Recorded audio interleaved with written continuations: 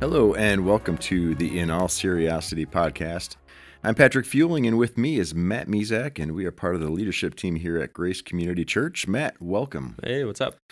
Well, we are going to talk today, Matt, on a topic that seems to be pretty prevalent in our society, and that is doubt with our faith, and maybe hit on topics like deconstruction, and really, what does this even mean as a Christian in today's world? So, Matt, why don't you start us off?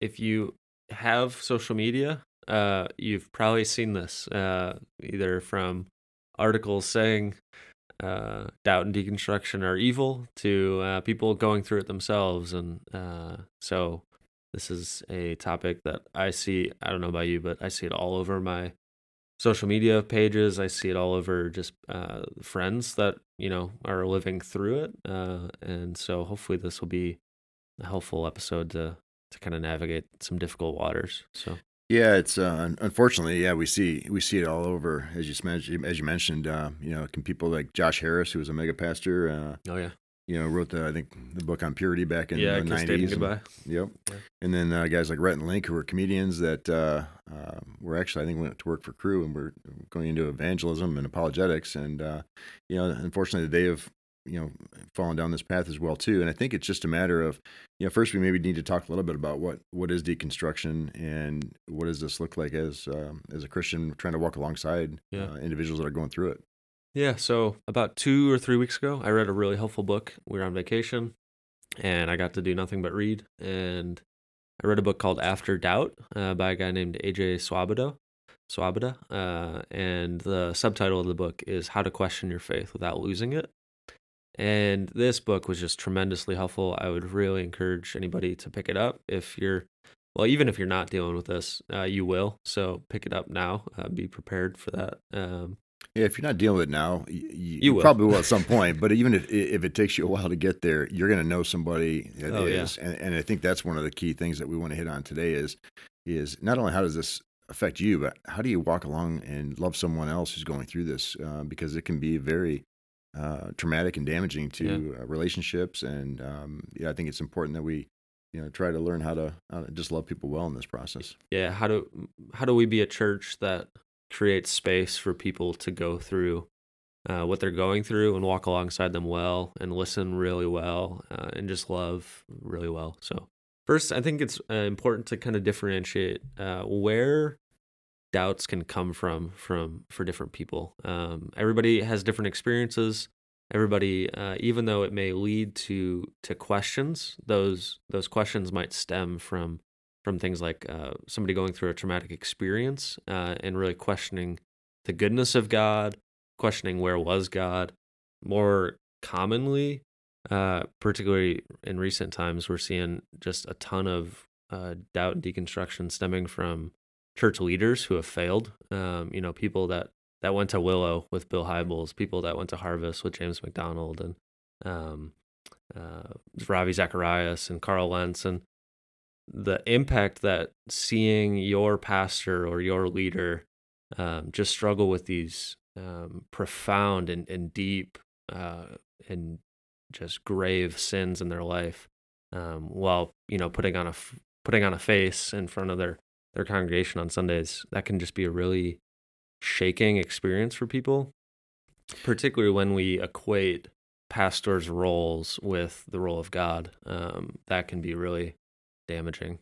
Yeah, definitely. It's like they're being put on a pedestal and almost put in this equal level with God, and they're not. And Mark Driscoll, sorry, another one there too. My brother's a pastor in Chicago, and he's just he's lost track of the number of people that have come to their church from Harvest or Willow that are just broken, just baggage, and and it's just something that is it's tragic to see in the church. That but again, we are flawed and we're all sinful. But to put an individual on par with God is something. It's easily, I can see how that happens. But it's something we have to really protect against. Yeah. So there's that. Then you kind of get into things like biblical contradictions and can I even trust the Bible? Things like theological questions. It's does God, if God is like this in the Bible, I don't really want to worship that God. Or, if God doesn't agree with me on this issue, then I'm just going to throw the baby out with the bathwater. So there's all sorts of areas that doubt can stem from, and each one of those needs to be dealt with differently. So to the person going through trauma or doubt because of trauma, you're not going to pull out your apologetic handbook and try to, argue them back. I would argue that you wouldn't do that for any of these cases, but I would agree. It's a grieving process that they're going through, and that's something that we don't do well as a whole in society when it comes to grieving, whether it's trauma or death. But it's something that really, at the end of the day, people want to just be heard and loved and listened to. Yeah. And unfortunately, I'm guilty of this. I want to have an answer, and I want to just tell them the answer to it. But that's something that I really have tried to work on, is just listening to what the issue is first, because we can't help somebody if we're just going to tell them what we think, because our experiences are completely different than theirs. Yeah. At just a basic level, listening really well. I know that's cliche, but listening really well, giving space for people to open up about their struggles and their doubts without judging and without rushing to give an answer. One of the things that the guy who wrote this book, AJ Swoboda, was talking about, he's a pastor and a professor and a counselor, and when people come into his office, almost it seems like daily, to talk about some of these issues, after they kind of spew what is going on and why they're questioning and why they're doubting, and he'll ask a really simple question, which I think is awesome. He'll ask, "How are you inviting me to respond to this?" And what that does is that just takes the anxiety, I think, out of the room. It sucks it out of the room. It allows space for that person to be heard and to be seen, and rather than rushing to give an answer right away.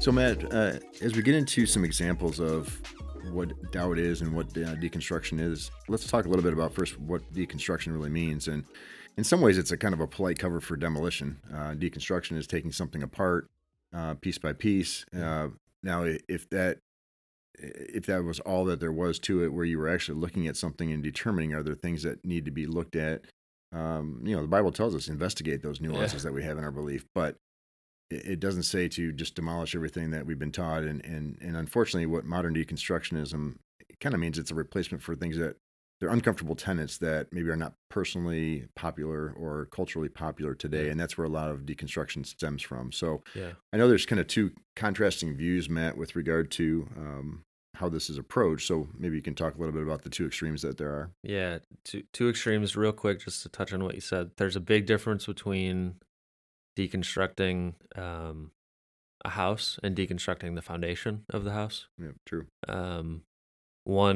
The first seems appropriate. When you want to rebuild a house, you got to get rid of the old house. But usually you leave the foundation. But yeah, two common responses, two equally unhelpful responses, two extremes. And I'm going to lump these into categories that you may not like, and that's okay. Send us an email. But commonly on the MEZ. Yeah. Don't email Pat, I guess. Email me. Commonly on the right side of the political spectrum, on the more conservative side of Christianity, you have a response to doubt and deconstruction that says doubt is evil, doubt is inherently wrong, doubt is bad, and if you allow doubt into your life, you will walk away from your faith. So that's, again, I'm painting with a broad brush, but that I would say is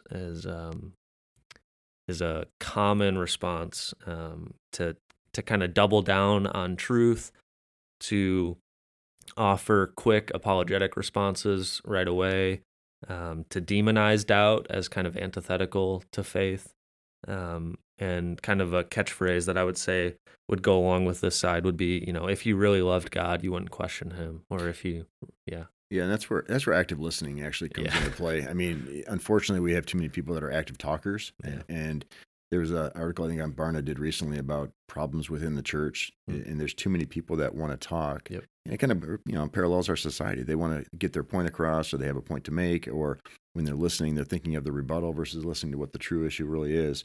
And so we would just encourage you, be active listeners in this process. If your goal is to win an argument, you might very well win the argument, but the person is just going to be lost. So if that's your goal, I guess go for it. But I don't think that that's the goal that we see in Scripture is to win. It's to point people to Jesus. So, so that's kind of the first response on the right. Then on the left, you have an equally unhelpful and I'd say wrong response to doubt, which is it's almost esteemed as a place of honor to go through doubt and deconstruction. It's trendy. If I'm just going to be honest, it's trendy. It is popular, and I think on that side you would say, on the left side of the political spectrum and on the progressive side of Christianity, you'd say doubt is required for a true Christian. Things like, unless you've evolved from your childhood faith, you don't really love God. You don't really understand what the Bible is talking about. So it's this kind of sense of evolving to something better, and that I think is just equally wrong and unhelpful. And a lot of this in this book that AJ talks about, he talks about the difference between deconstruction stemming from genuine questions, from deconstruction that stems from a place of, well, I want to do X. The Bible says X is wrong. Therefore, I'm going to throw out the Bible because I want to do X. And it's this way of placing your freedoms and your ability to do whatever you please above God. If I want to do this and the Bible says this is wrong, I'm going to throw the Bible out because, I want to do that. So there's a big difference between deconstruction and doubt with genuine questions and doubt as opposed to how can I do whatever I want. That's, I think, a good difference. Both are unhelpful, both are dangerous, and both make claims that Scripture does not make. There's a quote by a guy named G.K. Chesterton who says, an inch is everything when you're balancing. An inch is everything when you're balancing. And so it's so important to navigate the middle way, I would say, the third way. It's so important to navigate that well because truly an inch, when you're talking about these kinds of extremes, can be the difference between, somebody walking away from the faith and somebody, loving Jesus more closely on the other side. Yeah, I mean, you picture, someone on like a tightrope. They're not going to sprint across that thing; they're going to fall off, right? Yeah. They take it slow, and they have to take, an inch. In this case, like Chesterton, whatever his name is, says. Chesterton says, say that 10 times fast. Yeah. To me, it's just a great word picture of what this looks like. Because part of the problem too is in our culture is we're a microwave society. We want answers yesterday. We don't want to wait for things. We don't want to process things. Yeah. We don't want to think through things. And that's really unhealthy especially when it comes to our faith. There are so many things that we really should wrestle through. We should talk through. We should just pray and think about. Yeah. And so there's a lot of things that as an individual that's going through this, our culture is pushing back on them and fighting them in these things. So, but Matt, how about, let's talk a little bit about the prodigal son, because that actually kind of illustrates both sides of this in a way. Yeah. This is one of the things that I read that I thought, I don't know if he's right. And then the more I read it, I thought, I think he's making a really good point. So like you actually just said, we refer to the story as the story of the prodigal son. However, the story is the story of the prodigal sons, plural, because both the older brother and the younger brother are lost. And the older brother is lost because he stays home, and the younger brother is lost because he abandons home. And I think this represents these two extremes really well. You can be equally lost by staying in what you know as somebody who throws away everything they know for something different. And so it's just so important to balance these really well. We don't want to valorize or place doubt in a position of honor. But we also don't want to keep people from doubting. But we want them to be able to find God in the middle of that process, and on the other side of doubt, to follow Jesus more closely. Well, Matt, how do we do this well when it comes to doubting, some aspects or all aspects or whatever parts that we're looking at of our faith? What are some ways that you think we can approach this in a way that is beneficial for our walk with the Lord, and or if we're walking along somebody who's going through this? First, it's just the recognition that doubt is not inherently wrong. And a guy named Oswald Chambers, actually, who wrote My Utmost for His Highest. Some of you probably use that for your daily devotionals, but he wrote, doubt is not always a sign that one is wrong, but it may be the sign that one is thinking. So, like, if you're not, can I just be really honest? If you're not doubting anything, I don't think you're thinking very well. And I think it might be a shallow faith that doesn't want to give in to thinking more deeply about things. And so you just go along with whatever you hear. And so just to be more thoughtful, I think, is the first step. But then just to create a space where listening is important, to where we can be honest with our struggles alongside of people of a community of people that love Jesus together. And that, I preached on Psalm 22 a few weeks ago, and the first line of that is, my God, why have you forsaken me? And that sounds like an expression of doubt, but that's an expression of trust. Mm-hmm. Even though he says, God, why have you abandoned me? He calls God my God. And, he goes to the person who he says has abandoned him. That's a statement of trust. But I think we would read that a lot of times. If somebody said that today, I think we would read that as a statement of doubt. So just changing our perspective a little bit on some of these issues is really important. Yeah, Matt, obviously, you've worked with students, and I have, and I have 2 kids. You're about to have your first. Yeah. But I tell parents, they always wonder, well, why did my kid, when he or she left school, why did they walk away from their faith, or why is this happening to Johnny or Susie or whatever? And one of the things that I keep telling parents is, give them space to ask questions, give them space to doubt, because what happens so much is that, we as parents take our kids to church, which obviously is a good thing, but we take them to our church and we just assume that through osmosis or something like that, they're going to automatically just believe what we believe because we took them there. Yeah. But then they're in cultures like in a college environment or other secular environments where things are pushed back on them, where culture in some ways can be hostile to Christianity and that worldview. And if they haven't had time to have a space where they can ask and have those questions answered without shame, or they're going to find a space somewhere. They're going to find it, and it's not going to be a healthy space. Exactly.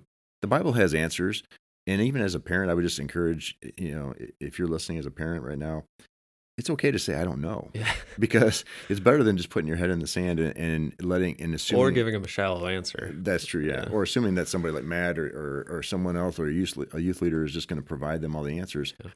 They want to know that it's okay to doubt, and that's where, again, I just encourage parents and friends, hey, take that as an opportunity to walk alongside your student or your friend. And look at it as an opportunity, as Matt said, to think through some of these things and really be there for them. Yeah, a few years now. I was going to say a few months, but it's probably been 3 years. I put together a statement of like a philosophy of youth ministry for us here at the church, and the last paragraph of that statement talks about the analogy of inoculation, which I think is really helpful. Where you give them what inoculation does is it gives you a minor dose of something that can be harmful, to teach your body to fight off that disease. So when you get a flu vaccine, you get a little dose of the flu to teach your body how to combat it. And if we as the church are not giving doses of really kind of hard things to talk about, of questions, like if if one of the things I try to do in Impact and Crossroads all the time is to like talk about the contradictions in the Bible, to present those so that the first time they hear this isn't from their college professor freshman year, but to show them some of the explanations for the contradictions. But I think it's important to give them those doses in a space where they can actually learn to fight those things off, to learn how to respond to those things, because they will get those doses eventually. It's just they might not be in a space that is healthy. The first thing I would say is that doubt in silence is really dangerous. The mind runs rampant in silence, in isolation. Questions and worries and anxieties, they fester and they grow, and it's a never-ending cycle. So don't doubt in silence, and that is an encouragement to the person going through it, but also to the community of people around this person, to love, support, listen, and encourage those kinds of dialogues, and to be honest with the questions that we've had ourselves, so that we allow people to go through these things. I think of a few passages like Mark 9, where the guy comes up to Jesus and he says, I believe, but help me because I unbelieve as well. Help my unbelief.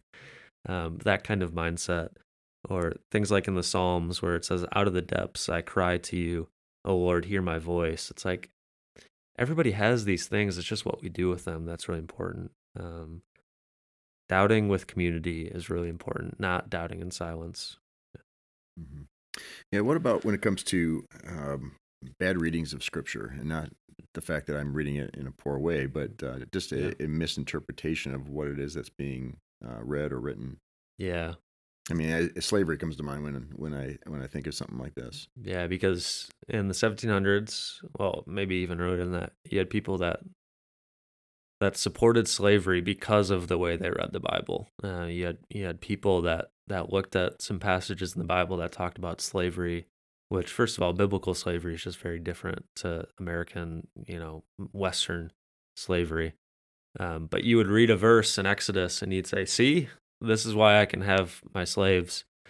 And then you have an entire group of people, of faithful Christians that say, wait, that is a terrible reading of Scripture. God does not support what you are doing right here.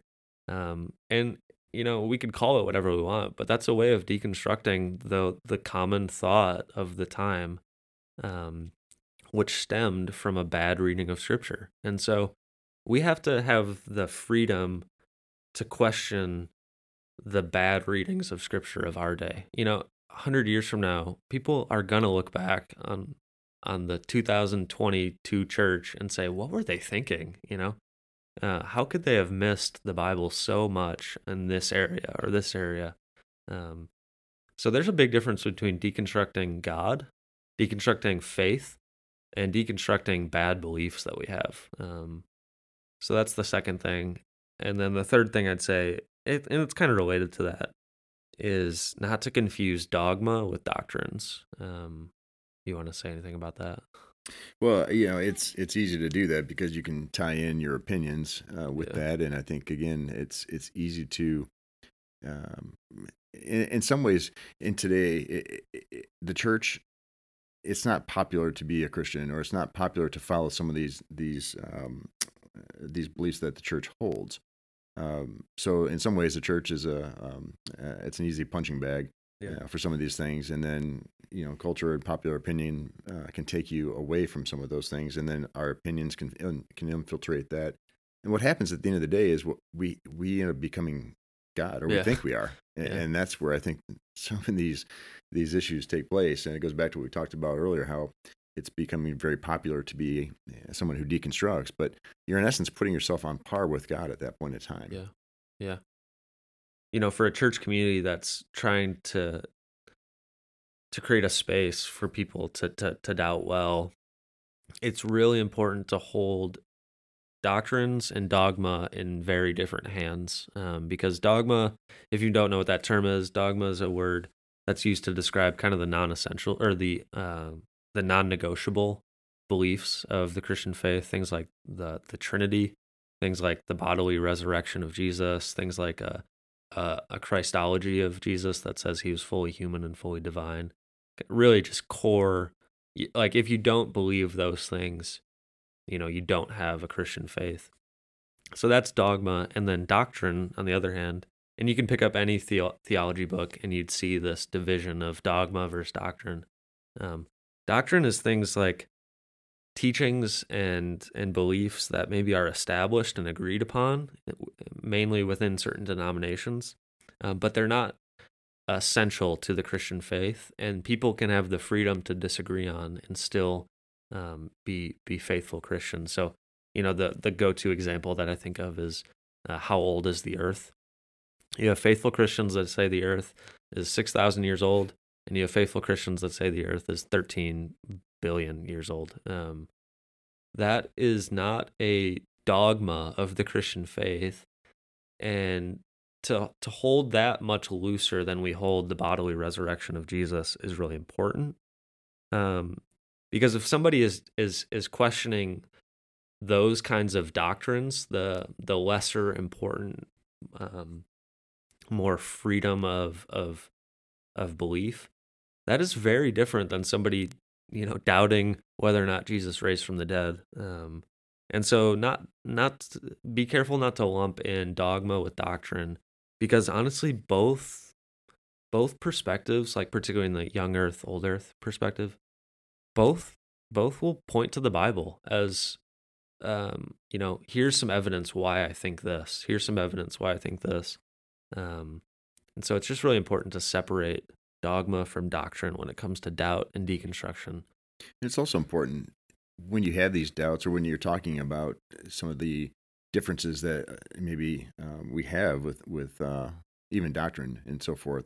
It's important to go to Scripture, and it's also important to go to individuals that you trust, that you can have conversations with, because again, a lot of times we just want to take what we read, whether it's on Twitter or social media, as fact. And, the reality of it is most things that are on there are probably furthest from that. Yeah, just get especially when Twitter, it comes to, honestly. Exactly. That's exactly right. So, I would just say, ask those questions, pursue people that you trust, and have those conversations, because again, it will help you think. It'll help you eventually work through the doubts that you may have, which is a good thing. And at the end of the day, the Bible has answers for what you need. But we need to take the time to process, pray, and think and read through that to find them. Yeah. You want to read our last killer quote from a guy with the coolest name in the world? Sure. So there was a guy named Rupertus Meldenius, who was a theologian, a Lutheran theologian back in the 1600s. Yeah. And he's got a quote that I think kind of just sums up a lot of this, what we talked about. And basically what his quote is in essentials, unity, and in non-essentials, grace. And so basically what that means is, as Matt talked about, dogma is non-negotiable. It's the core beliefs of our faith. Yeah. Doctrine, there are things that we can have disagreements on, we can have discussions on, as Matt talked about. But again, it should not, those non-essentials should not come between us as a church, as believers within the church family. And so, so today we learned about somebody named Rupertus, who actually had an alias, ironically enough. I didn't know they had those back in the day. Well, if your name was Rupertus, I think you'd have an alias too. Very much true. And so he actually was born in a town called Oberkracher. So learned something new there too. Yeah, I guess so. But anyway, so Matt, that was a good discussion on doubt. I think it's important that we talk about this, because again, too many people are suffering through this in silence because they feel they're shamed, they feel they can't talk about it. And so we, again, just encourage you to talk to somebody, talk to one of us, ask questions of those that you feel comfortable talking to, and just really think about what it is, where your disagreement lies. Go to the core issue and ask that question, what is my doubt and where is that coming from? And then from there, you can pursue that. Yeah. And there's all sorts of different resources and individuals, and we'd be happy to help you out with that as well. Yeah. So with that, thanks for joining us for this episode of In All Seriosity. If you have questions or comments, we'd love to hear from you. Please submit those to our website, which is www.gotgrace.info. And if you enjoyed this podcast, we'd love it if you would share it and rate us. Actually, it'd be great too. Let us know how we're doing. But be sure to subscribe on Apple, Spotify, or wherever you listen to your podcasts. And for more information about the church here at Grace, again, please check us out at www.gotgrace.info. Until next time.